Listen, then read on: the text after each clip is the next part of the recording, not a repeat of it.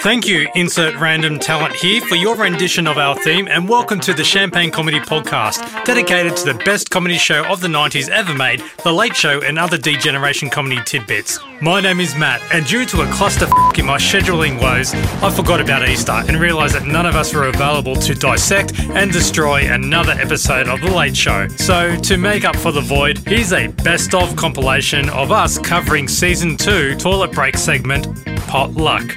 Now, Potluck was a talent show that screened on Channel 10 in 1987, and it was hosted by Ernie Sigley and judged by Bernard King. And with a rotating seat of guest judges, the general public who were successful at auditioning off camera were invited inside the studio audience and were randomly, quote-unquote, chosen to perform their few minutes' worth of talent. It could be singing, dancing, bell ringing, playing a goanna, anything that was considered entertainment. When their scores were announced, Bernard was known to be a very harsh but fair judge. That's why we love Bernard. While his scores were usually low, his critiques were second to none. Because of this and other entertaining issues, The Late Show played clips of particular performers to fill the toilet break. We've been having a lot of fun covering these segments and trying to get interviews of contestants who were involved. And we've been moderately successful, as you'll hear later on in the episode. This special covers 15 toilet breaks that were played during Season 2, Episode 1 to Season 2, Episode 15. But what about the others? Well, because at the time of this recording, we still have 5 more episodes left of The Late Show to review, so make sure you stay subscribed to the Champagne Comedy Podcast. A big thanks to the special guests who we've kind of twisted their arm to review these toilet breaks, such as Pissweak Kid Justin Anderson, Ben G, Liam Renton, Remy Broadway, aka Piffy the Bell Ringer himself, our US correspondent Stephen Plunkett, Bazura Project's Shannon Marinko, podcast listener Amber, comedian and Tony Martin aficionado Natalie Behensky, and Late Show work experience kid Julie Poulter. But also a big shout out to all our guests who had to review Season 1's toilet breaks and dealt with the Magnificent Seven. Just simply download those episodes and you'll know what I mean. So please enjoy this special, and we'll see you at the end of April 2022 for more episodes of The Late Show.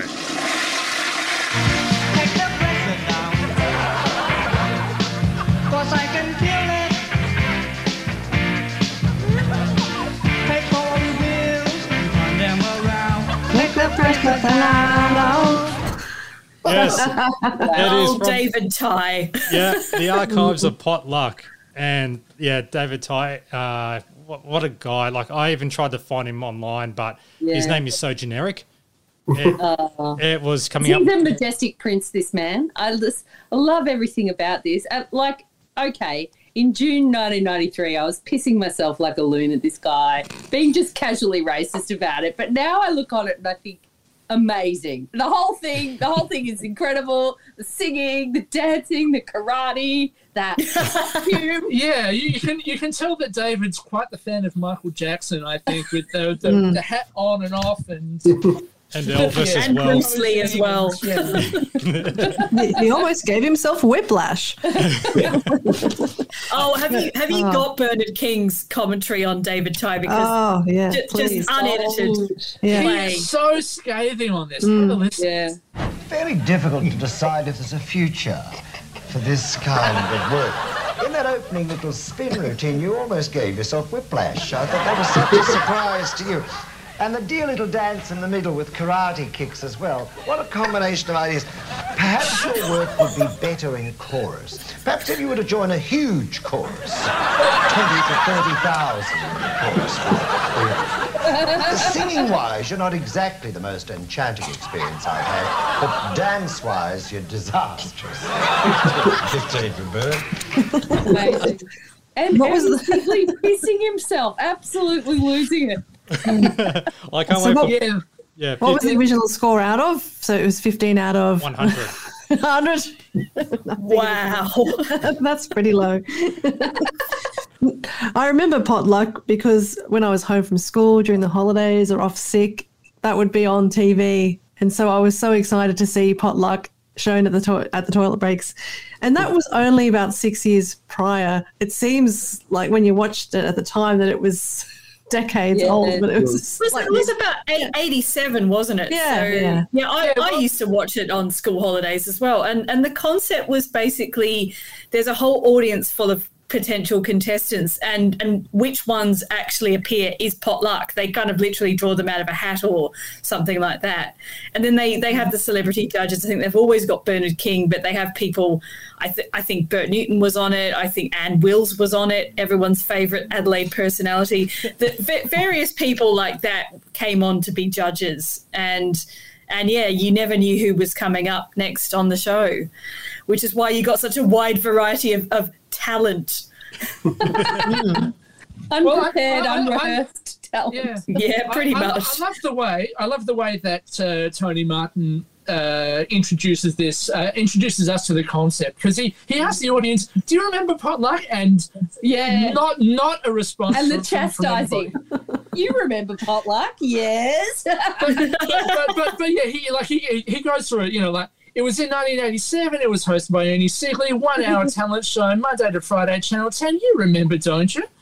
And then throws in that it's not to be confused with Pot of Gold, quote, "It's poor cousin, I assure you," unquote. so he really sells it, and then David Tye comes on, and I think everybody remembers potluck once they see David Tye. And guess who it is? It's the Spangles. She's got it. Yeah, baby, she's got it. Well, I'm in your desire. Singing Venus. There's a few of us doing the choreography in the webcams here. Unfortunately, I can't do the box step because I'm sitting down, but I'm doing the box step in my dreams. Wait, if you just wiggle around, sorry, I'm going off mic. It makes it look like there we go. Okay, I'm doing the box step. I love it when they go into the box step. But also the bit where they clap and they turn, that's oh god. I love the arm twist. Yeah. Raise the arm, twist it, and there's a bit where they go woo. That's right. Yeah. Because quite obviously they're sort of singing after the Bananarama version, but the band that are in the studio seem to be sort of more. It's more the Shocking Blue version they're playing.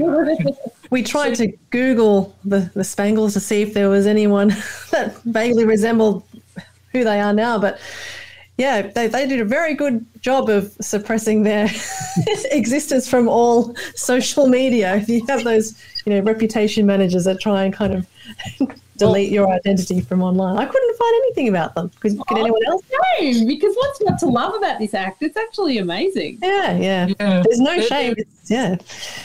I don't know. I mean, they're Spangles by name and Spangles by costume. They're very, very shiny, glittery, puffy outfits that they've got on, and basically they're just having fun by the looks of things. 100%. It's two kids. What are they, about 10 years old, roughly, I suppose, these two girls, and they were doing their best, I suppose, but part of me did want Red Simons to come on with his gong and just get rid of them because they weren't great. And I'm sure Bernard King has got some interesting things to say about them. I'm not at all sure that the material's appropriate for two dear little girls, but I couldn't understand the lyric of the song, so it probably doesn't matter very much. Will you promise me that you won't listen to your friends when they say you're wonderful? The one way to improve as a promising entertainer is to never believe your family or your friends, because they'll say you're wonderful and they're lying. Kindly dedicate the next 10 or 12 years of your life to dance class. Go to ballet. You will learn so much more. Everything is beautiful at the ballet. Very ill-prepared work, young ladies, 20. Yeah, very ill-prepared work, young ladies, 20. Perfect. Oh, he was so mean. I don't know. I think he was kind of right. We'll add to those things too that when you hear those Bernard grabs and there's audience laughter in it, that's late show audience laughter and not actually potluck. When you actually see those things, there's no laughter in the actual footage. No, because people are being flayed alive. Yeah. So for those following along at home, That puts the Spangles at first place on the leaderboard with 20 points, with David Ty coming in second place with 15 points for his John Farnham / Michael Jackson impression. Who will win? Act 5. Oh, one of my favourites, Krista Kroll. Let me free, why don't you, babe? Get out my life, why don't you, babe? But you don't really love me. Just keep me hanging on. And apparently a large number of Potluck fans had written in requesting it, apparently. Yeah, apparently. I like to think this is true. I tried to find her for this podcast, and it's so goddamn hard. The only person I could find that is in relation to her is someone with the same name but with a double L in the surname. But I can't tell if that's her or not, like going by the photos. So I should have messaged. I should have. Krista Kroll is very much a stage name. Yeah. It's not real to me at all. I think after that sort of performance, you'd want a nom de plume. But this is just like amazing because both the key and the timing are both way off. And she does things like singing the chorus during the verse and like trying to hold back and try and find her place. It's just, I can understand why it must have been so memorable to all those Potluck fans. And she knew she was out of tune and out of place. Oh, and yeah. She wasn't following the music. Yeah. Might have been something wrong with it. I know people love this one, but this one to me really illustrates the cruelty of this show. Like, even though we didn't have reality TV back in 1987, this was the beginnings of it because they really obviously just pulled her out of a waiting audience. She'd probably been waiting 4 hours or some bullshit, and they chucked her on stage and they just said, go. You know, there was no kind of, this is how we're going to do it. This is how the arrangement is. Do you know the words? She probably freaked out. You know, she wasn't used to the studio at all. It just doesn't seem at all nice. Yeah, I think that probably one of her problems there is that she's probably rehearsed a few times using a backing track or something, and then suddenly she's got this live band, and you know, even though in the footage it looks like the band are right behind her, I reckon she couldn't hear them properly, but also they were playing it differently to how she'd rehearsed it, and she just couldn't adapt to it. So I think part of it's kind of not really her fault, and you can see on her face that she knows it's going wrong. And I think the previous week they had that problem as well. Like they'd obviously been rehearsing to a different version of the song, and the band played something that they weren't expecting. So it's a really difficult ask to get an amateur to just suddenly play with a band they're not familiar with, who are going to play the music differently to how they rehearsed it. So I feel a bit of sympathy for Krista. Well, someone's written here on one of the videos where it's posted a certain location on Facebook, saying that the band's in the wrong key and they can't they tell she's in F sharp, B flat, minor, 7th with a D major. I'm not going to fact check that. I'll just take their word for it. So the person on Facebook is saying that the band couldn't hear her and adjust the key that they were playing in. I think they're illustrating that God knows what fucking key she's in. Yeah. Oh, She's in awesome. If only auto-tune was available back then. yeah. Yeah. Poor Krista. But there is one positive spin out of this, and that is our favourite, Bernard. You're blessed with being very good to look at. I'd be content to be a fashion model. Not every model has to sing, you know. And I really honestly feel that your future's in just looking gorgeous. Some dumb blondes look good as dumb redheads. Just be content not to sing. 10. Thank you. And Krista says thank you to Bernard at the end. Yeah. Are you sure she said thank you? If he had actually not been so cruel as to say the dumb, blonde, misogynist fucking bullshit at the end, if he just left it to you look pretty, leave it at that, it's almost like that's the part she takes on as a compliment. She's gone, oh, that's nice. Yeah. As like... But no, it's not, because he's horrible. We all love Bernard, so yeah, I've got nothing. All right. Well, just updating the potluck leaderboard. Crystal Cruel comes in third on 10 points with her version of You Keep Me Hanging On. Just 5 points away from David Ty, who did Pressure Down in episode 1 on 15 points. He's in second place. And at the top of the leaderboard on 20 points from episode 2, the Spangles, who did Venus.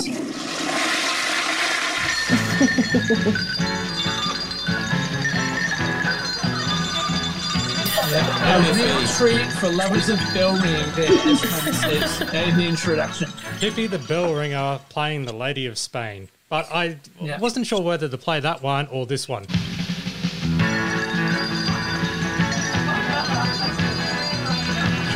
You're all bopping to it. This is amazing. Yeah, it's like... Don't you just love, like, throughout Piffy's performance, you occasionally see a shot of Bernard looking absolutely enchanted by Piffy. Oh. He just adores him, doesn't he? I love him. It's you know, that segment rounds out and now that we've all aired them, I can say that why I think that this is the most iconic episode of The Late Show of all time. The top 4, in my mind, most repeated and requested things: Mick and his undies on Ernie and Denise, Champagne Comedy, No More Melbourne Cliches, and Piffy the Bell Ringer are 4 just legendary skits from The Late Show history. And when I realised they were all in the one episode, I was blown away going, could there be a better episode to represent the show? I don't think there is. I think this is probably the best episode they've ever done. Going into the museum. It's great, going straight there. Anyone with kids would know that there was a period there when my 2 daughters were younger and we bought them a set of bells. And it was just a normal set of bells exactly like that you'd buy from Toy World. Yeah. And I'd line them up on the bench in the kitchen and my daughters would play these bells, just ding-a-ling-ling. And I used to call them Piffy for years. I'd say, come on, Piffy, play your bells. They had no idea why I was calling them Piffy. But I'd always, every time they played the bells, I'm like, do it again, Piffy, do it again. And they didn't know why. They'd give me dirty, weird looks. Like, it's not Piffy, Dad. You are today. You're my Piffy. Just keep playing those bells. Well, here is Bernard's result, his judgment on Piffy. It's subjective to the performance of one so attractive and so young. You really have to close your eyes and say, he's only little, don't get carried away, Bernard. He's against ballerinas and singers and musicians and all kinds of grown-ups. But you're damn good anyway, you see. 40, young man, you're 40. Piffy popped up a while ago, a decade or 2 later. He popped up on a Where Are They Now? Does anyone remember seeing him? He was a grown man. Does anyone remember seeing him later on in life when he came back? And I know that he did a web series for a little while as well, back in the early days of YouTube. Yeah, right. Yeah, so he's done the rounds and then he ended up owning a nightclub or a restaurant and bar, I should say, on the Gold Coast. Did he do the bell ringing act at the nightclub and bar? This is the dance track. I have to say, Piffy is rock solid at those bells, isn't he? I mean, it's a beautifully, perfectly rehearsed and performed act. Yeah. Whatever you think of the act, he does it perfectly, and he absolutely deserves the 40 points for Bernard. And the beautiful flourish at the end when he does it. Yes. Gorgeous sort of... What a performer for someone so young and so attractive. Yeah, I was noticing quite a lot of fancy footwork underneath the table as well, going from one end of the bells to the other. Yeah. So Energy. He's certainly got a lot of show business in him doing this number. I reckon he's eaten a lot of iron as well to be able to do that performance. From the bells themselves. Yeah. All right, so with that 40-point winning performance, Piffy storms into the lead in first place with Lady of Spain. Second place on 20 points, we've got the Spangles from episode 2. Third place with 15 points, David Ty from episode 1. And fourth on 10 points is Crystal Cruel with her valiant effort from episode 3. Guest reviewer and bell aficionado. You might remember him from, I don't know, maybe this.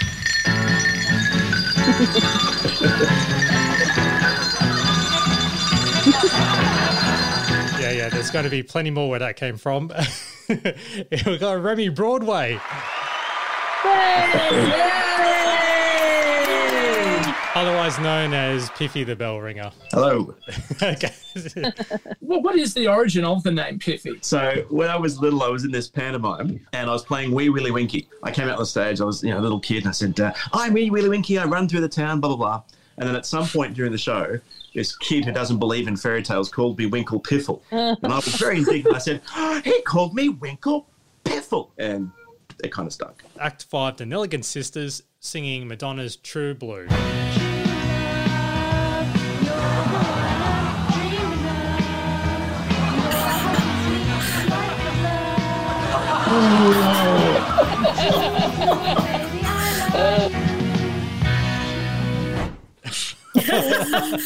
I love these two. They obviously thought that they were doing a really great job, and then they realised pretty soon into the song that they weren't. And I'd love to know what you think of this act, Remy, the Nelligan Sisters. What would you give them out of 50 or whatever? I'm not a Bernard King, I try to be nice. But is that possible with this act? That's what I'm saying. I'd like to encourage them to seek other things to focus their talents on. Just watching, because I rewatched the episode recently just to refresh my memory, because I had no memory of this particular act. I don't know where I was at the time. Maybe I was in the green room or prepping or something, but I don't remember seeing these two. And looking at them now, I'm thinking, I thought it was just a regular talent show. And I'm looking at these girls and thinking, surely they've deliberately put them in there because they're not very good. From my recollection, the acts were essentially chosen at random, weren't they? Yeah, they were. That's hence the name Potluck. I think their number was drawn out. But I mean, clearly, I reckon they rigged the draw in some instances so they would get a good mix of performers. Yeah, That's I my don't want theory to anyway. reveal anything, but as far as I knew, I was already planned to go on. So when they did the number, I already knew that I was going to perform. Planned potluck. Planned luck. Yeah. Pot quotation. So it wasn't really potluck after all. They'd actually curated a bunch of acts to go on it. Yeah, maybe that was the thing, is that they had some good acts and some not so good acts. Did you have to do like a pre-audition thing beforehand so they could get an I idea don't of who? remember, to be honest, but I would have probably had to, yeah. Just a quick one though. Was there any option for when you did your performance? You had the live band there for you, correct? Yeah, from memory, that was a tape. Tape, okay. Yeah. I can't remember. Some shows, I honestly don't remember. Some shows I had sheet music and the band would play live. Others, we had a recording to play off. Yeah, because I know that, say, with Krista Crawl from a previous episode, while she was standing there singing off-key, quality off-key, but the band was there playing in the background. She was also way off time, just to recap that. Yeah. Yeah. Well, I think because it might have been live because the backing track was a bit different. If you watch, you'll notice I actually start too early. So it could be the intro was a bit different from what I was used to. If you watch, you'll see I go ding, ding, ding. So yeah, maybe it was a live band and I just didn't. I don't remember, honestly. I was looking at the audience, so I wasn't paying too much attention. Don't blame you. It was such a long time ago. And it was a very long time. I can't remember what I had for lunch yesterday. The lockdown is doing that to all of us, Remy. It's the lockdown. You are doing some fancy footwork underneath the table in that potluck clip, though. Yeah. My mum tells me that my dad, because my dad used to play the bells, and apparently he did very similar footwork. So I don't know why. It's just part of the getting into the moment, I suppose. Yeah, the genes. Just very quickly to go back to the Nelligan Sisters, it's amazing how much of a time capsule this potluck is, because it's from 1987, and the sisters are doing a Madonna track from 1986, and we do get this sort of interesting sort of flavour of mid to late 80s throughout some of these other potluck clips. Yeah, I will say, because Daniel, you're based in Adelaide. Mm-hmm. I'm based on the Gold Coast, but I come from New South Wales, or mainly southwest Sydney, Campbelltown. So when when Bernard mentions they're from Campbelltown, I'm not sure if it's Campbelltown, New South Wales, or Campbelltown, South Australia. Yeah, I was kind of wondering that as well. But how rude was he when he said Campbelltown or wherever? Oh, it's so snobby, isn't it? Yeah. It's like this cultural wasteland, and you're just not going to get. Are there any musicians in Campbelltown? Oh, fuck off, Bernard. Well, my Campbelltown had Nathan Foley from High Five, and Human Nature spring from there. So that's all I've got. Well, That's So amazing. there are musicians in Campbelltown. Yeah, maybe it is the Adelaide Campbelltown then. I don't know. Yeah. But I thought Potluck was made in Adelaide. I don't know if it was. Was it Remy or was it Melbourne or somewhere? We filmed in Brisbane. Oh, Brisbane. really? Okay. I'm pretty Nice. sure I filmed in Brisbane. And maybe Okay. they did tours. yeah, that's possible. what I'm thinking. Yeah. Mm. Well, Because there is one act a lot further down in the series who is well known in Adelaide. all right. Well, I'll play you Bernard's reaction. Women aren't doing well today, are they? Sorry for girls. What preparation did you two do for this? You found the frock and you combed your hair and you put on your eyeshadow. But what else did you do? Well, we didn't really do that much practice. You certainly didn't. Didn't even learn the damn lyric of the song. And you scratch your nose on stage. Just awful work, girls. Are there any musicians in Campbelltown or wherever that is? Anyone that you could rehearse with?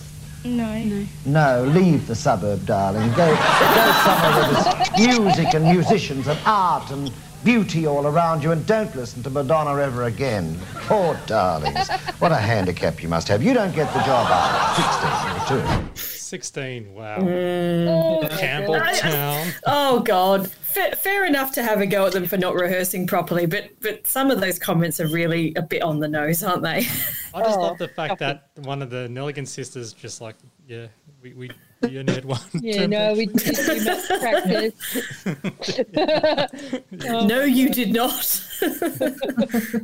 But also, can we talk about their costume, or not costume, but their outfit? It's like oh, yes. God. The bows. The break time bows. teacher, isn't it? All I'm reminded of is that outfit that Violet Beauregard wears in Willy Wonka before she blows up. Or maybe it's the one after she blows up. It's that shade of violet. It is. Mm-hmm. But the drop waist as well, that was such a mid-80s look, wasn't it? The drop waist and the bows on it and that shiny fabric. Oh, God, I used to wear stuff like that in the 80s when I was a little girl, though, but teenagers didn't look quite so good in that stuff. It was kind of fabulous that it was true blue. Yes. Yeah. Well done, Nelligan sisters.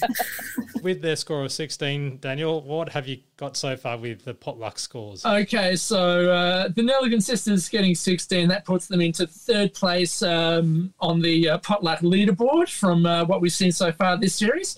So just to recap, in fifth place on 10 points, we've got Krista Krull singing You Keep Me Hanging On.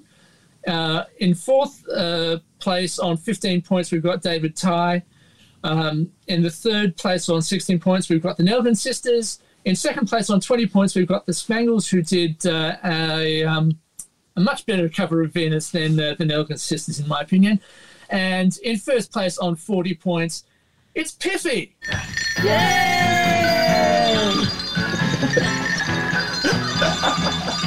And let me say, Remy, you're going to be pretty hard to beat with all of the Potluck classics that come up in the next 15 episodes. Yeah, well, that's not really a claim to anything to be proud of. Though.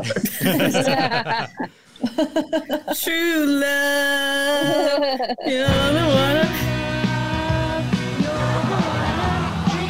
keep it up.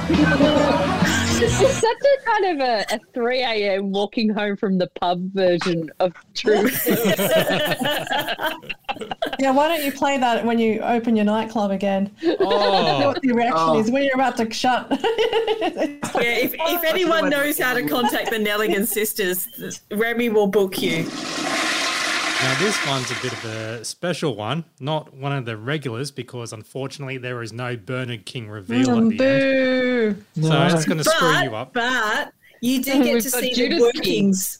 You do get to see the workings of Potluck and what actually happens when someone gets called out the audience. Yeah. So that's quite interesting. And we have Act 1, Kim Wilson, yes, the Kim Wilson, singing Holding Out for a Hero.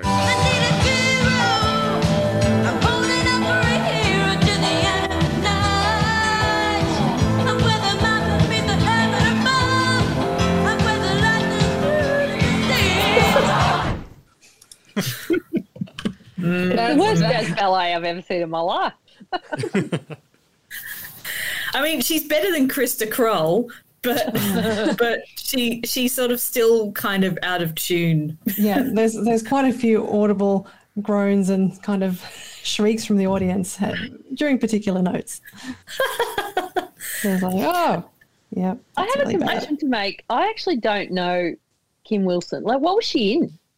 Oh, She was in Brides of Christ and A Country Practice. And Oh, she's yeah. famous for going out with Jeremy Sims of Chances fame. Yeah. yeah. And She also got as- famous for Brides of Christ, though, which had been on the previous year. And then she went into A Country Practice. And she was also having an affair with Michael Hutchins just before he passed away. Yes. There was Yes, she did. Wow. She was one of the last people to see him. And And I think all the publicity, she moved to LA or somewhere in America to escape all of the negative publicity. I am going to squeeze this in. Let me scream, what don't you make? Get out my life, what don't you make? But you don't really love. You just keep me hanging on. I need a hero. I'm holding up a Little from column B. I think the best bit of this though is where we see her come out of the audience and hand over her music. You know, it's like an envelope with the sheet music in it, which presumably goes off to the band. That's That almost seems my like bullshit, favourite bit doesn't of this. Yeah. So that means- oh, it's absolute bullshit. Yeah. I had to double check that the guy behind her was not Todd Rickson who pulled a hammy, but completely different outfit. But yeah, I just had to freeze frame and have a look and spoiler see alert. who those acts were.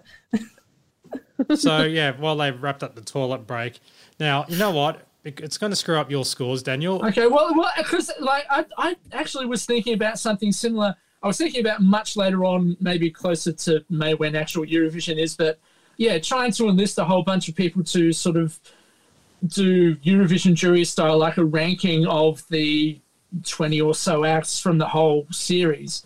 But I mean, that's sort of an idea I was thinking for much later on. So, Well, we could always, towards the end of it, add up all the scores and get the average, and then spread the average out to all the ones who don't get scores. I don't know how we would do that, to be honest. But yeah, there's no score from Bernard this episode. Apparently, because he was too complimentary about her. Oh. So yeah, That would have been gross. Act 6, Alan and Brenda singing Rockabye Your Baby with a Dixie melody.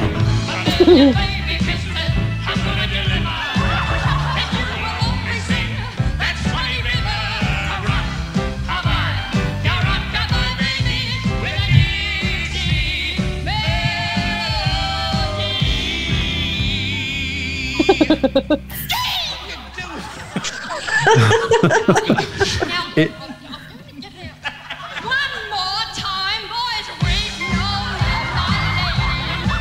Come on and sing that song again for me. Come on, get behind me.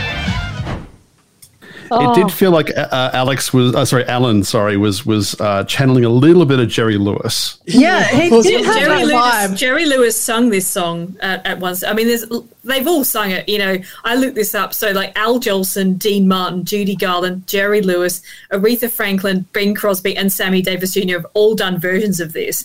And you know, I think Alan and Brenda have heard one of these versions and just gone, well, we could do that, and no, they really can't. No, I love them. You know, who I Brenda love revi- it, but it is as Bernard says later, a bit sloppy. Well, Brenda reminded me of a really D-grade version of an RSL club, Red Hot and Rhonda. Well, it's funny, Yeah. funny you say that. Funny you say that, Matt. When you look up Alan and Brenda on Google and Potluck, you get a picture of me and Tony Martin. Why does this happen? And then you click on it, and it's actually a link to the forum back in 2005. And someone has said, "What about Alan and Brenda? Christ, that was a dodgy performance." You sort of get the idea that at some stage they'd been doing RSLs, perhaps in the 50s, but they'd spent the last 30 years gardening or hanging about at yacht clubs trying and failing to get membership. The bit early on where they rock out has to be one of the most chilling moments in Australian television history.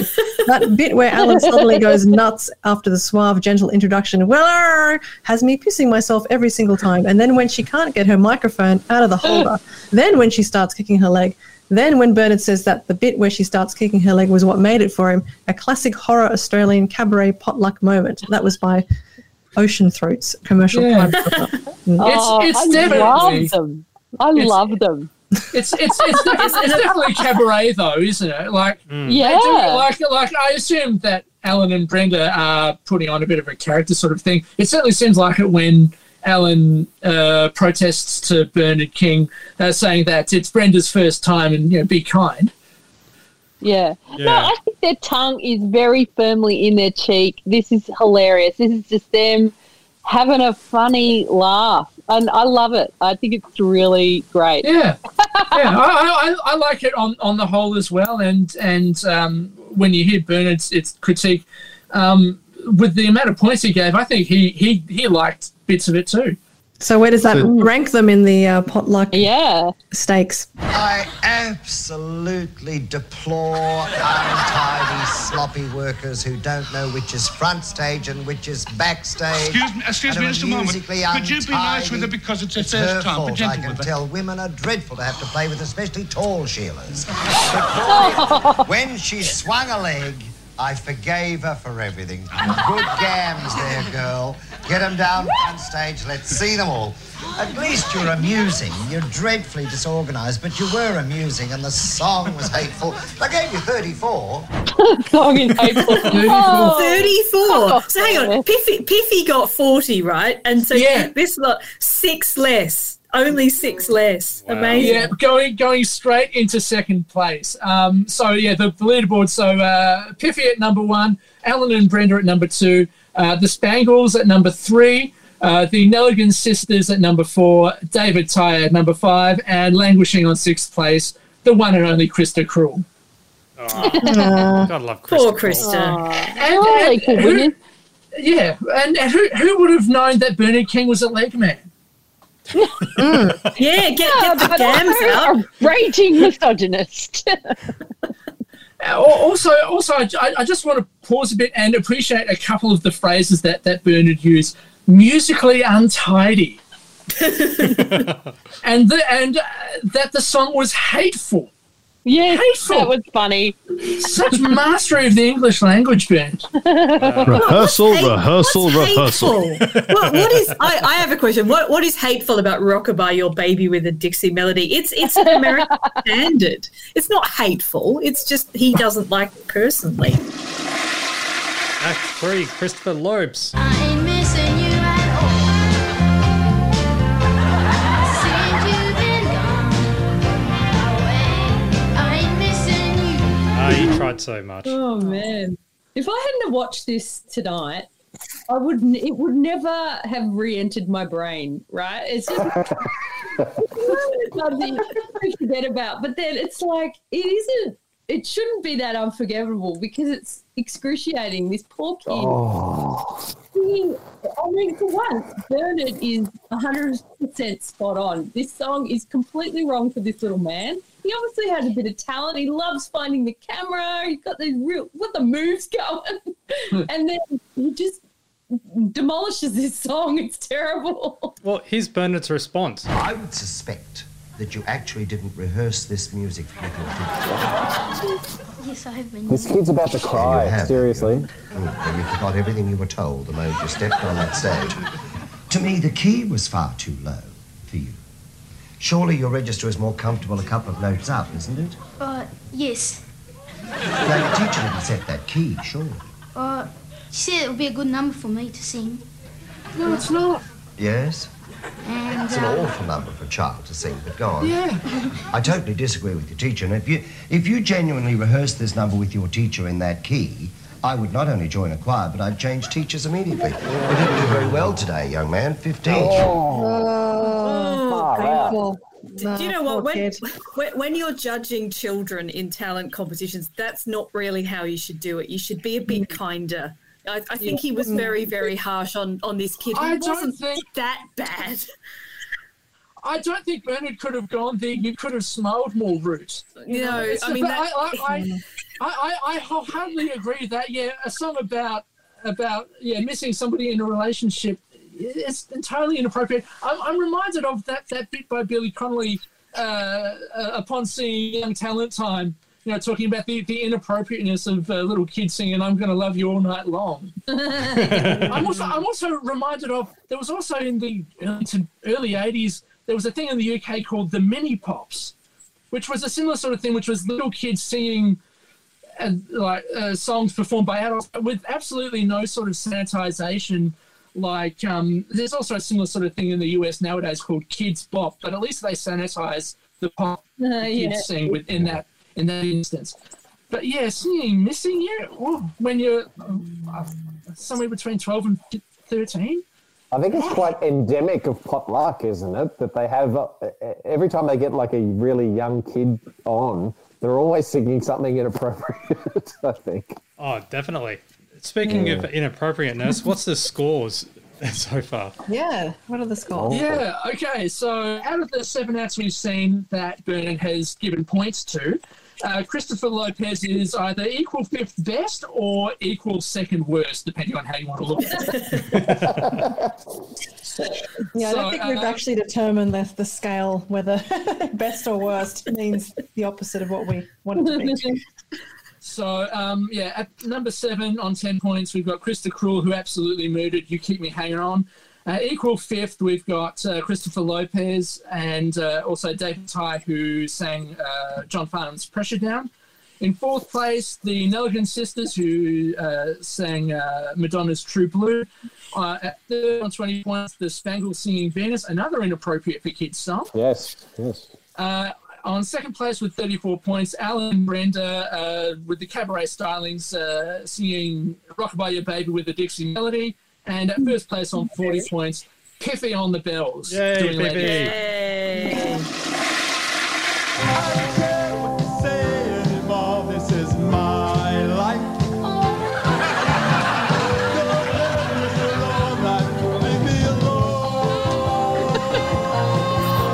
Oh, here come the bum notes.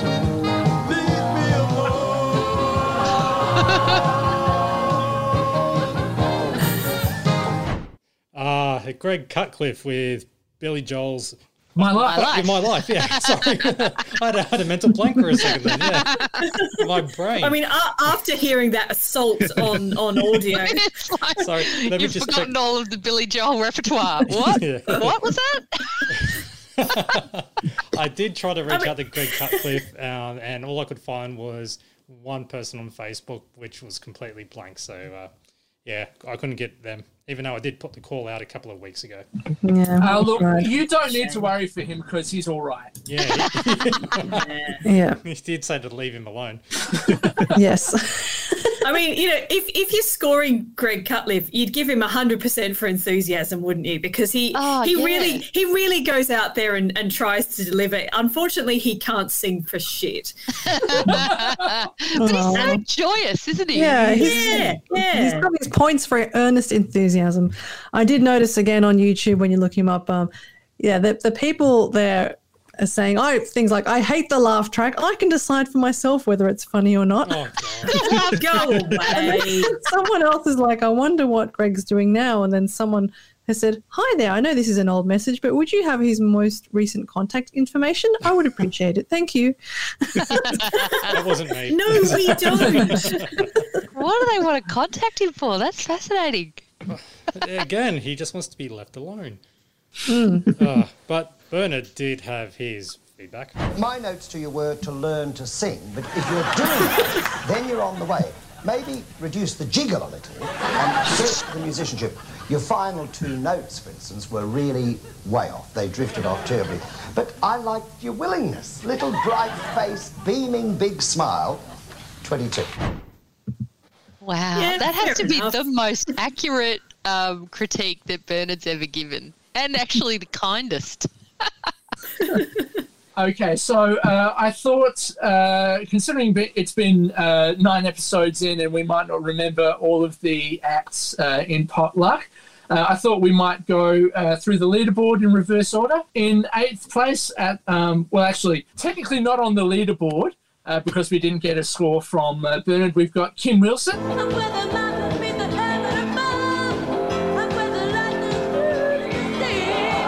Then last in 8th place on 10 points, we've got Krista Cruel. No, you don't really need. Just keep it hanging on. Then equal 6th on 15 points, we've got David Ty. Take hold of the wheel and turn them around. Take the pressure down. And he's tied on 15 points with Christopher Lopez. Then top 5 on 5th place on 16 points, we've got the Nelligan Sisters.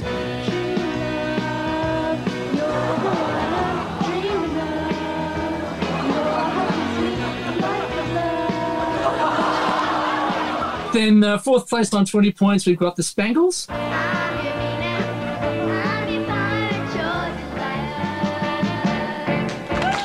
Coming in at 3rd on 22 points, Greg Cutcliffe.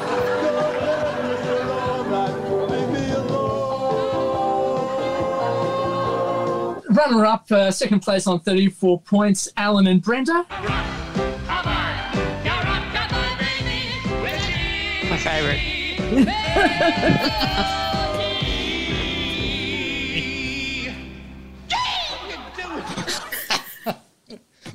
And that leaves on 1st place with 40 points, everyone's favourite, Piffy.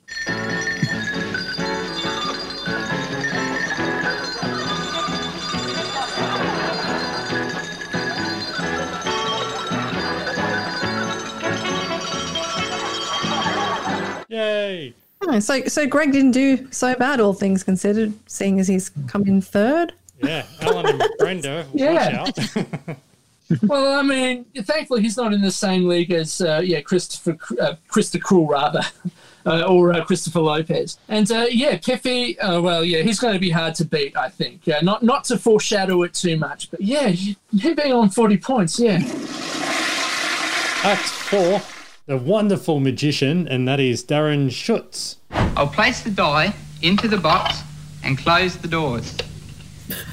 And now, with the wave of my hand, the die has disappeared. It is no longer in this side or this side. It has completely and totally disappeared. Now, I know what you're thinking. You want me to open both doors. Well, okay. But I can honestly tell you there's nothing in here. But as you can see, the die has disappeared from this side and and this side. It has completely disappeared from here and reappeared back in the hat. Thank you. Now, that one in particular, it was a very visual moment. So if you ever find it, we'll tweet out the video and stuff like that. Amazing magic work. How does he make that die disappear? Who can tell how he's doing it? Visibly and invisibly. I love the way the die can be heard move. Not only is he tilting it at a 45-degree angle, but it became heard sliding across. Bang, bang.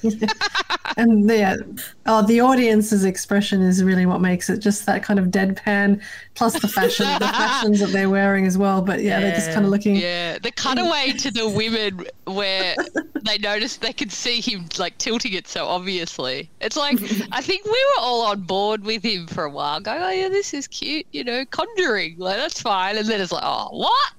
But actually, he brings it back. He does do the fun reveal, which is and now it's gone, That's a really good reveal, to be fair to him. Yeah. I was amazed by the silks. Yeah, the silks were good. I was always wondering if he did that on purpose. And Matt, you've got something to Well, I was actually going to say say that it's part of an exclusive Champagne Comedy podcast chat. First Big Trev and now Darren Schutz. Yeah. All the stars here on the Champagne Comedy podcast. Yes, I managed to track down the Darren Schutz, and we had a chat to him about his time on Potluck. Darren Schutz, thanks for joining. My pleasure. How old were you when you appeared on Potluck to do that performance? I was 15. Oh, wow. So, look, a young country magician, grew up in the country. I don't think I'd really even met another magician at that point in time. So like a lot of young magicians, I'd started just sort of buying some proppy tricks, that sort of thing, from a magic shop I'd found in Melbourne, sent for. So that was sort of, I guess, pretty typical of my show back then. But I did my first puppet show when I was 12, so I'd sort of done a few gigs when I decided this show came along. Why not give it a go? Now, what was the process to actually apply for it, and if you can remember any of the process? Yeah, I do remember we had to, I guess, apply. I can't remember the exact process there, but we had to go down for an audition. So my parents took me down to Adelaide about a month before, where a whole lot of these acts got together. So we did actually audition, which I find a bit surprising for some of us who were on it. But yeah, went for an audition, and then a month later went back. I think it was a Saturday where we filmed like a week's worth of the show. So all the acts, we sat in bleachers, and the idea of the show Potluck is that you didn't know when you were going to be on. So we all were given a number, and then they started filming the show, and then they would just draw out a number or something like that. And then we'd go down, have a quick chat with the host, Ernie Sigley, and then get set for doing the show. And so then they'd go to a break, come back and record, do the performance. We didn't exactly see who the second judge was with that because of the editing for it. Who was the second person next to Bernard? My memory is Anne Wheels. Oh, of course. Yeah. And Adelaide's Anne Wheels. Yes. Yeah. And that's where you're based at the moment, aren't you? That's right. Well, I'm Barossa Valley, but South Australia. Oh, yeah. Yes, in that same state. So that's right. How nervous were you when you performed? I probably wasn't. I certainly being nervous, being with the TV cameras and that on me. But as I said, I'd been doing shows a couple of years. I tend to not struggle too much with nerves, even now doing my shows, because I do put a fair bit of time and practice and prep in. So I know what I'm want to do, and I guess that eased nerves, but certainly a 15-year-old kid, there was plenty of nerves going on. Naturally, yeah. So when you had that routine, and unfortunately the camera cut away, now when it tilted and it said, or when you reacted and went, was that I guess the die magically reappearing for a split second? It did reappear, and it was always a bit disappointing when we saw the live footage, because I'd had a chance before my performance to talk to the producer, and I said I wanted a whole front body shot of my hands, this box, and my expression, rather than a close-up just on the box, so that they kind of could realise it was perhaps caught me by surprise. But yeah, at that point, the dice was visible in the box, and then after that, it disappeared again. What they also didn't show at the end, which I only just realised again now, is that I pulled that dice then out of the hat, but they cut away from that too, so you didn't sort of see that it reappeared in the hat. I commend you for having the guts and the determination to do that in front of a national audience. And thank you. When that was shown on The Late Show, because that was done in, was it 86, 87? 87, yeah. Yep. And to be screened a few years later as a comedic... toilet break. Oh, yeah, toilet break, yeah. That's with good compliments. Yeah, absolutely. So when that was shown, were you watching The Late Show at the time? I was. I was actually watching that night. I was a fan of The Late Show, so that was a Saturday night. I was just sitting at home, so I was probably about 20 at the time, and I distinctly remember sitting there watching it, and then Tony Martin, I think, was the one that said my name, and I think I said, "You bastard," but in all honesty, if I'm honest with myself, I was quite chuffed to be selected to be a toilet break on The Late Show. And you're talking about the dice trick. When I just watched it again now, I really feel like that's a sucker trick. It's meant for audience interaction, particularly it's a kid's trick. I think the laughter from the audience of the Late Show was a better response than the audience, in the studio, the day of filming. So when they did that cutaway where people looked a bit, flummoxed, was that like a bit of a natural reaction, if you could remember, or were you just concentrating so much on the camera and just getting your performance when it got just my face? Yeah.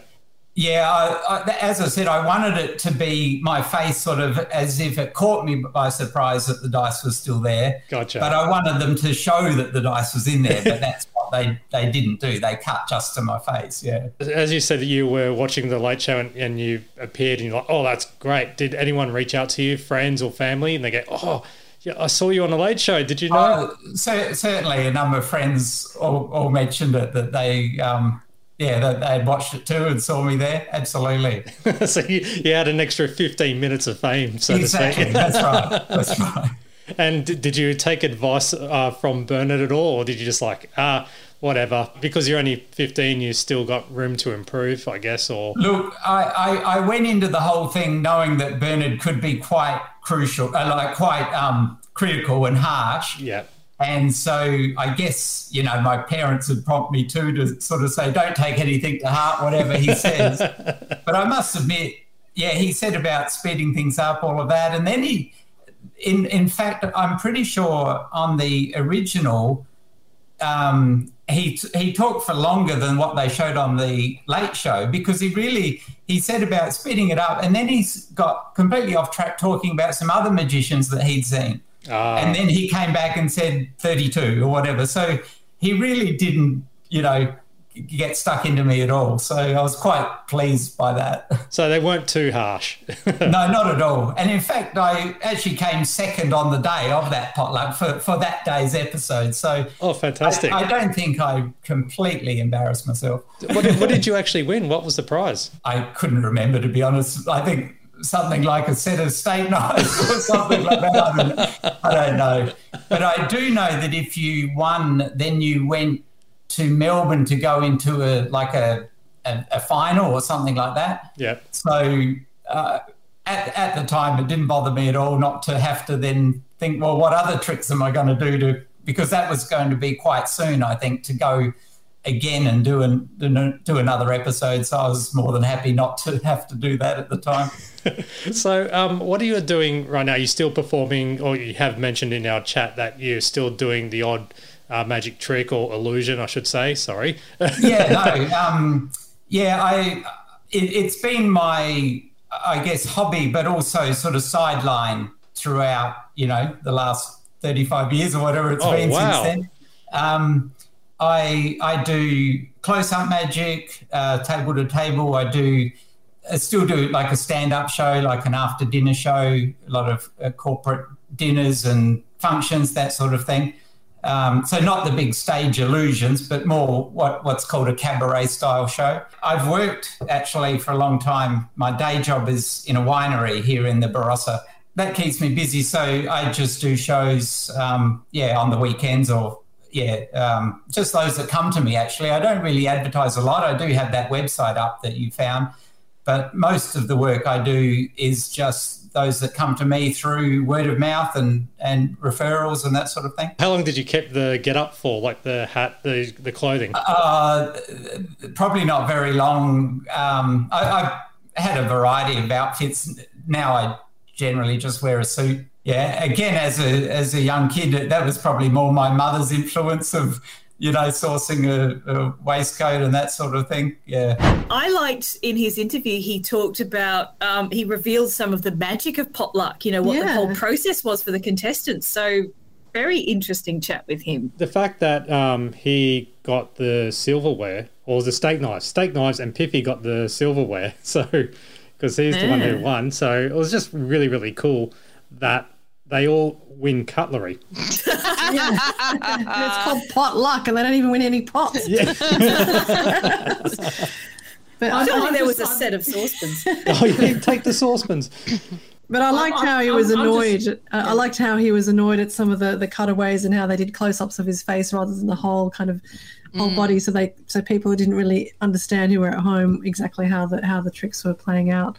But yeah, some really good bits of information there, put everything into context a bit. If you do want to book him, he does do the odd stunt still, and I'm glad that he's still doing his conjuring work, as well as probably producing a magically good red wine, hopefully. Yes, he's making that wine disappear. So, visibly and invisibly, yeah. and then visibly again. But if you want to book him or just reach out and say good day, he'll love to hear from you. His website is Darren Schutz Magics. It's DARRENSCHUTZ magic.com. Or go to the Barossa Valley and go to a vineyard. I'm sure that he will be able to help your needs with trying to forget the whole thing with some wine. That's why he's in wine, is it? He's Yeah. just been trying to forget it the whole time. Get some drunk, then he does the dice trick. Yes, watch these silks disappear and reappear in the middle of your wine glass. It was yellow, now it's completely soaked in red.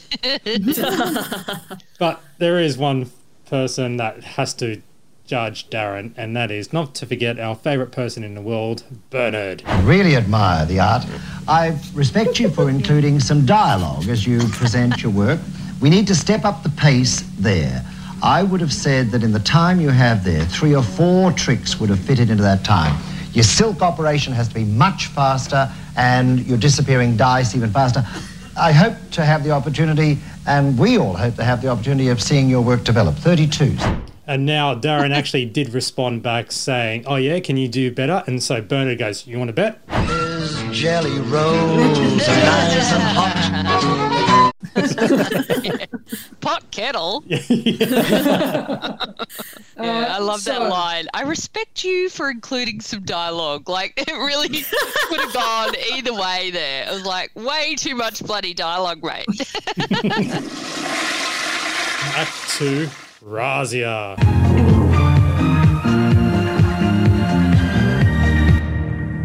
That's it. That's all I could use because it was just all music and all dance, no talking. How to describe the act that is Razia? I mean, basically, yeah, she's got her eyes open really wide. She's dancing around. She's wearing a sort of flamenco dress. The music is pure 70s disco, but the dancing style is kind of got a Middle Eastern vibe to it. It's a weird mix of things that just don't fit together at all. And also, she's a rubbish dancer. The choreography is terrible.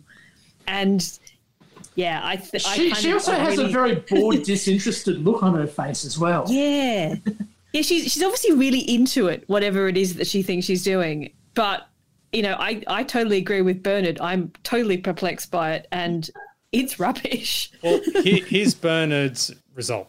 Such a dedicatee of the dance. I usually advise dancers to spend a lot more time at the bar. In the case of your presentation, I would rather have been at the bar. At the cocktail bar, actually, for several days. The other day we scored a young person 10 for not turning up. Today I'm being very generous and giving Razia 10 for turning up. There are areas we're expected to assess your work on. Talent, nil. Presentation, nil. Potential, totally nil. But a sum total of 10 for generosity. Amazing. And we've heard those words before: talent nil, presentation nil, potential totally nil. We heard those earlier in this series being uttered after the Nolene Donoghue video clip. And we'll also hear them again uttered by one of the cast later on in this series as well. That's just an amazing takedown by Bernard. And you can sort of see at first Razia is sort of having a bit of a laugh at it with the, you know, I should have been at the bar, you know, the cocktail bar. And then he moves on to being utterly serious, and the smile just comes away from her face. You can see the dreams being crushed. What are the scores so far, Daniel? Okay, so with that sum total of 10 for generosity, that puts her right at the bottom of the leaderboard. Ooh. Oh. Now, I'm not quite sure how, like, if there's 2 people that are equal first, that means the next ranking is the third, doesn't it? Yeah. Okay. No, well, it's just because we've got a couple of people on 15 points equals 7th, And, Razia shares 10 points, equal 9th with the infamous Krista Cruel, You Keep Me Hanging On. So, yeah, she's right on the bottom of the leaderboard. Tony does set up a very discreet warning, explaining it wouldn't be out of place of a David Lynch movie, and that is Act 4, Ian Evans.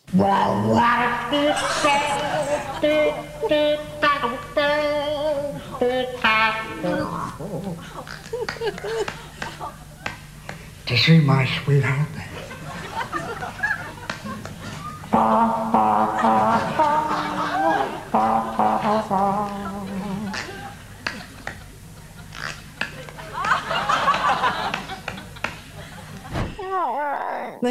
So he had his hands covering his face, and Amber's got her hands covering her face because she just can't bear it.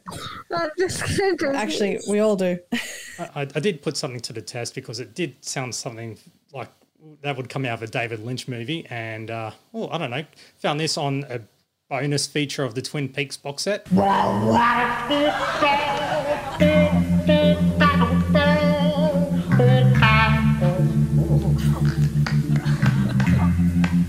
Is she my sweetheart?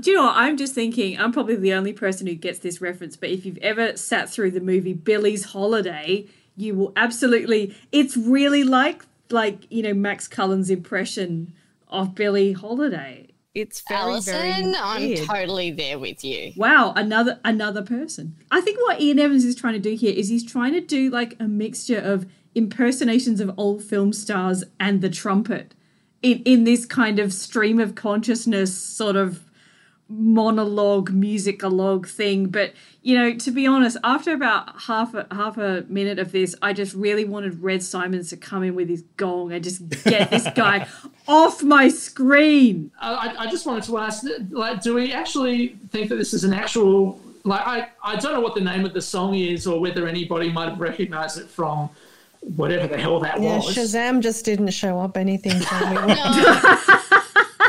But yeah, I think the absolute gold in this is what comes from what happens after the performance. Not so much from Bernard, but definitely from Ernie Siegley. Finished, Ian, yes. Ian Evans.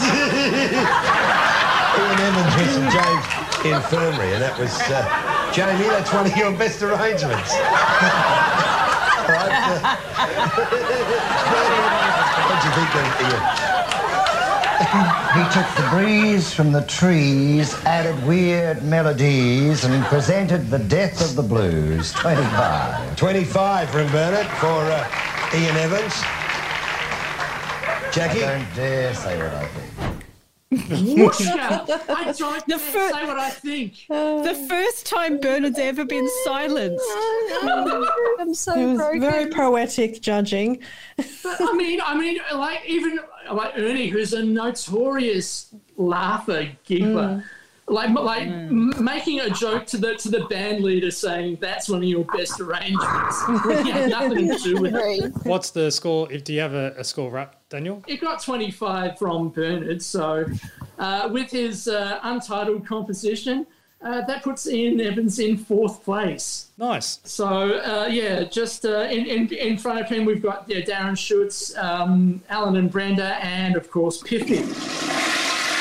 Act 6, Michael Warren singing Elvis's Don't Cry Daddy. Don't cry, Daddy. Daddy, please don't cry. The highly confident Michael Warren, and I use those quotes as a... Well, he's going to be a legend and a millionaire by the time he's 30. Well, let's just we all know him, don't we? We all know the name. Yeah. Michael Warren. Yep, and this is Bernard's response. I'm just recovering from the misery of crying. Do you have a very particular ambition, young man? A very big one. I'm going to be a legend. In the singing business, you're going to be a legend? No, I'm going to be an entertainer or everything. I want to make movies. Are you? Within how many years do you expect to achieve this? I'll be a millionaire by the time I'm 30. I suppose in this crowded and confused world, there's room for yet another dithering, shambling mess who just modern entertainment business is so perverse. If you find a gimmick, there might be a gimmick you could add to the little that you have to offer that might... Stripping might do it. 16, it needs something. Poor Michael. Like, just like putting his head up there and just getting absolutely, like, you can see the glee in Bernard King's eyes going, oh, you're going to be a legend, are you? And sort of like just absolutely counting him down. I wondered what he was up to, and I managed to reach out to Michael Warren, and this is what the legend had to say. Michael Warren, thank you for joining this podcast. No problem. Thanks for asking me. We're talking about your appearance on Potluck, and it was also featured on the Late Show Toilet Break. You sang on Potluck performing an Elvis cover of Don't Cry Daddy. Correct, yeah. It's one of my favourite songs. Now, you are a major Elvis fan, aren't you? A freak, yeah. Major Elvis freak since I was 5. How did you get onto Potluck? Well, they had an audition process, but I can't really remember the audition that well. I sort of remember showing up, and I think I sang along to the recording, I'm not sure. I can't remember, but I gave them the tape, and they sort of duplicated the orchestrations, and that's what happened. What year was this filmed in? 87. And this was all filmed in Adelaide, wasn't it? It was in Adelaide, yeah. I think that show travelled around. So they would come to Adelaide and then they'd go to Melbourne and stuff like that. I think that's how it worked. I was given the microphone and I came in late. I sort of couldn't listen to the music properly, and I just came in late. And I thought, oh, shit, what am I going to do? And then the microphone didn't work. So that was like my saving grace. And so I stopped. I said, oh, your microphone doesn't work. And they changed the microphone, and I just did it again. And so the one you see on the show is actually the second take.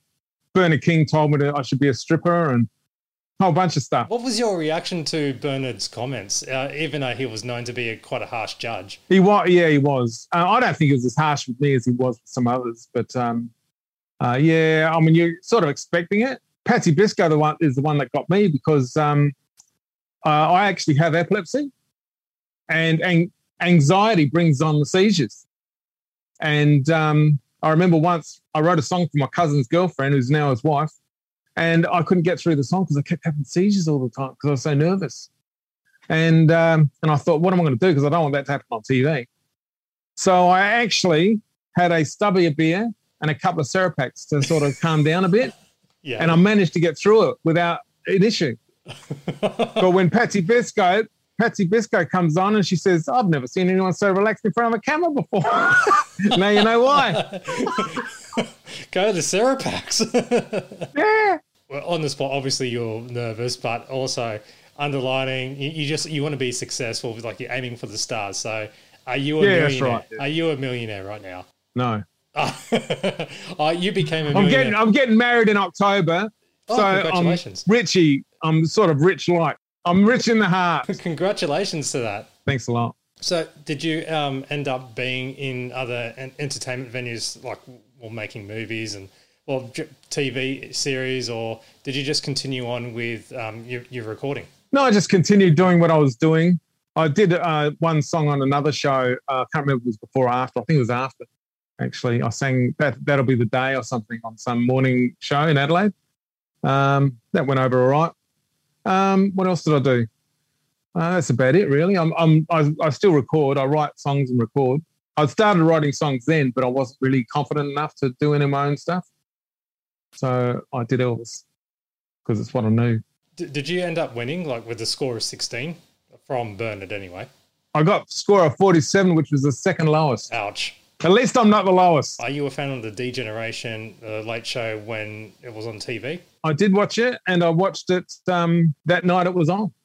And the next day I went into town, went to a favourite record shop where everyone knew me, and every one of them saw it as well. It was quite a cultish show, that show was, at the time. Everyone watched it. When you saw it, did you freak out, or did you just like, oh, my God? Before it was over, I got phone calls. You're on TV, you're on TV. I know. They're just so casual. Yeah, I'm aware of that. Yeah, I'm cool. Yeah, inside though, I'm freaking out. And after the Late Show, they remembered me. I was getting stopped in the street for 20 years after that. I couldn't believe it. I remember once I was walking down the street and these DJs were doing a live to air thing in the street. And one guy got up and started following me, asked me, "Are you Michael Warren?" I said, "Yeah." He says, "You're on Potluck. You want to come back and do an interview?" So I did an interview with the guy, and that was it. That was like maybe nearly 20 years later after The Late Show. That's crazy. And then 30 years later, I'm having a Zoom chat with you. I get a phone call from you. I used to always say, imagine what I could do if I did something good. Yeah. Unbelievable.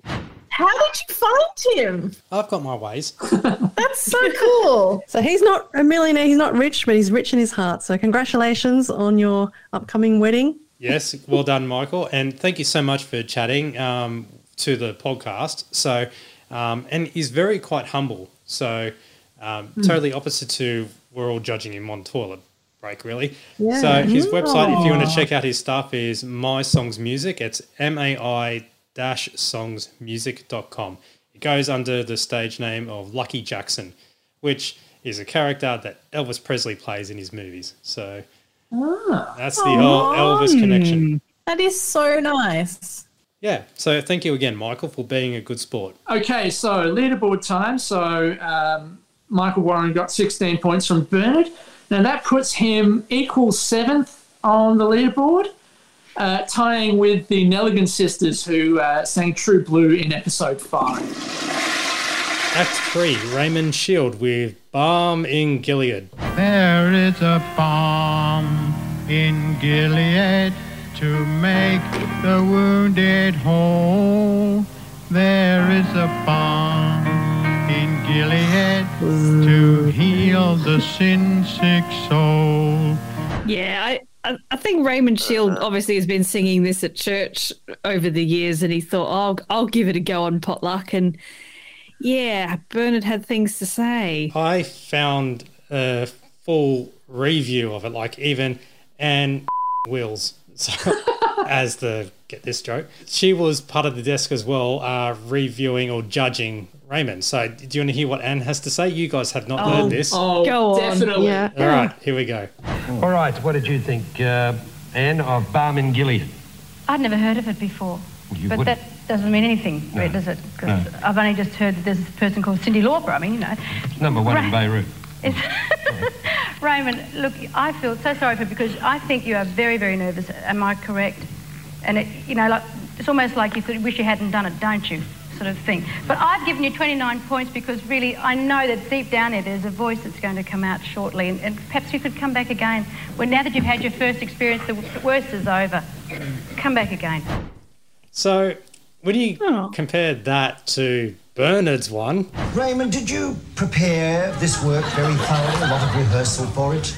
Not a lot, not a great deal. It needed much, much more. Probably years of rehearsal. You see, when you're performing on stage and you gaze at the musician and say, it's your turn and I'm now waiting for my turn, and you're nodding at him, I'm sorry, that's total unreadiness. I haven't ever seen any work yet in this series so unprepared, so unready to be seen. One technical fact, if you're going to sing vain, then it must rhyme with again. We don't sing again to rhyme with vain, unless, of course, we sing ben. The reason for rehearsal is technically to so prepare you to appear on stage that should you suddenly be nervous, you are automatically protected from it. You've prepared your work with such efficiency and dedication that you'll sail through that nervousness. Underneath, it might be a seething torment, but out front, you'll glide across it. And that's why, to do a legitimate theatre show, for instance, we will rehearse 6 to 8 weeks. Don't just run through it to the hum of an engine or a passing aeroplane or something. So you have to thoroughly prepare. That position on stage is a very elite position, and you're not ready for it. Bye. Oh, all right. Okay, thank you. Thanks, Bernard. See, the thing is, that is actually quite good advice, for a performer, right? You've got to rehearse and then you're ready to deal with anything that comes up. It's just that the way he says it, it's really harsh, and I know Raymond Shield is not a very good singer and he needs some criticism, but there's a way to criticize people where you you don't make them suicidal, you know. And Bernard didn't quite achieve it there. So when you compare it to Anne's critique, Anne was basically like Bernard's, just more polished and gentle. I think, but Anne's is kind of unhelpful because it doesn't actually give him any advice. It just makes him feel better. Anne Wills might as well have put in the stock standard. You could have smiled more. Yeah. That is worse. you kind of need somewhere in between what Anne Wills said, you know, which is, you know, don't give up, be positive and keep trying and all that. And what Bernard said, which is, you know, you need to learn the techniques. You need criticism in between that, I think. You're right. It is really, both ends of the spectrum, really. And I mean, Bernard's not really wrong. It's just that he's really, really blunt with the truth.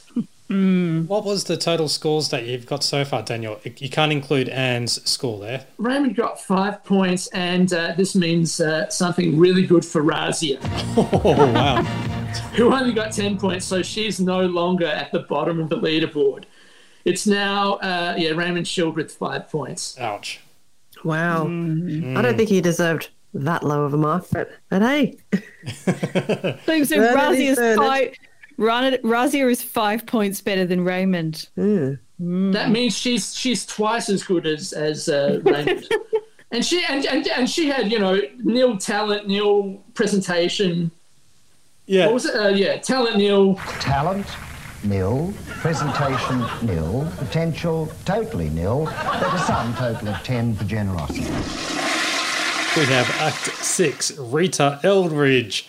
Now, Rita reminds me of my kindergarten teacher.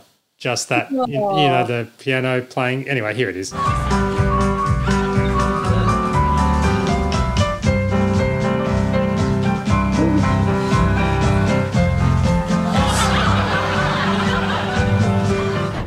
Those little laughs are when she's just grinning away, occasionally just reminding herself, oh, I should smile for the judges. Rita Eldridge is basically every single person in the 90s who had a maiden aunt or a piano teacher. Yes. Used to be Rita, or that sort of that weird woman from the end of the road. That's Rita Eldridge. And wearing Miller's Fashion Club clothing. Oh, yeah.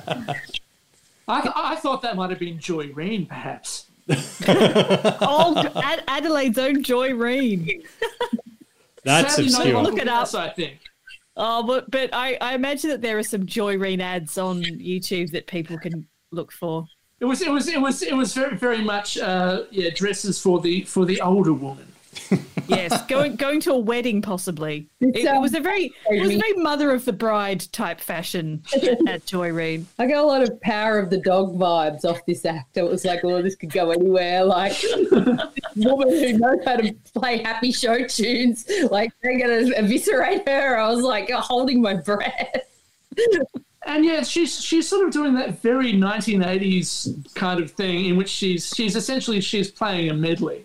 So like all I'm thinking of as she's going from one song to another is things like Hooked on Classics, Hooked on Swing, Stars on 45, but without the drum beat, without the doom doom doom. And that's exactly that thud clap, thud clap, thud clap. Yeah, and that's why Bernard just in his comments he says, "Well, you'd be great with a few other people accompanying you. We could release some albums and on KTEL Records." Yeah.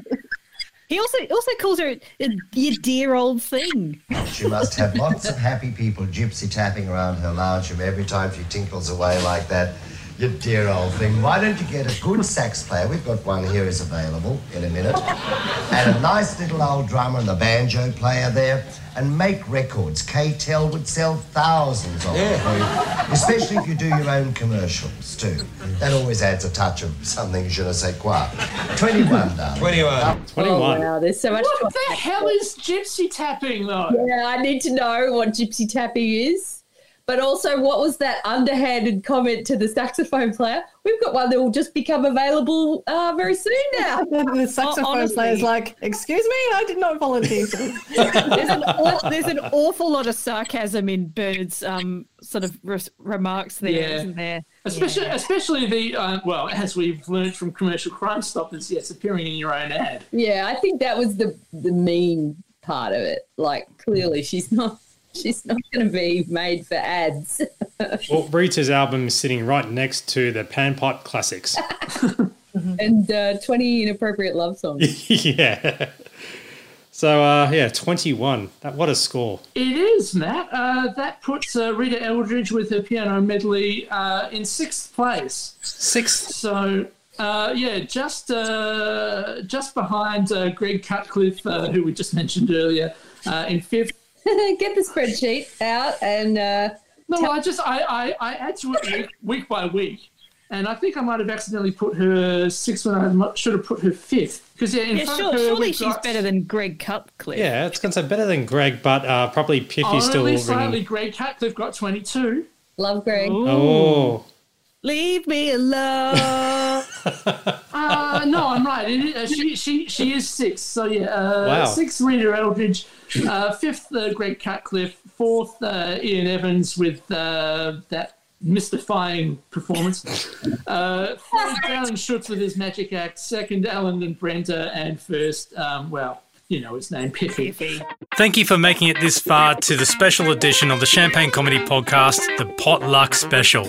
Please share and subscribe and tell your friends all about the Champagne Comedy Podcast, no matter how good or bad you think the podcast is.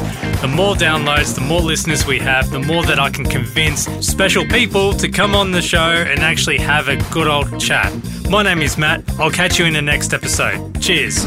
Thank you for listening to the Champagne Comedy Podcast, created by fans for the fans. For more information on this podcast, please visit champagnecomedy.com. Produced by Matt Fulton Productions, mattfulton.com.au.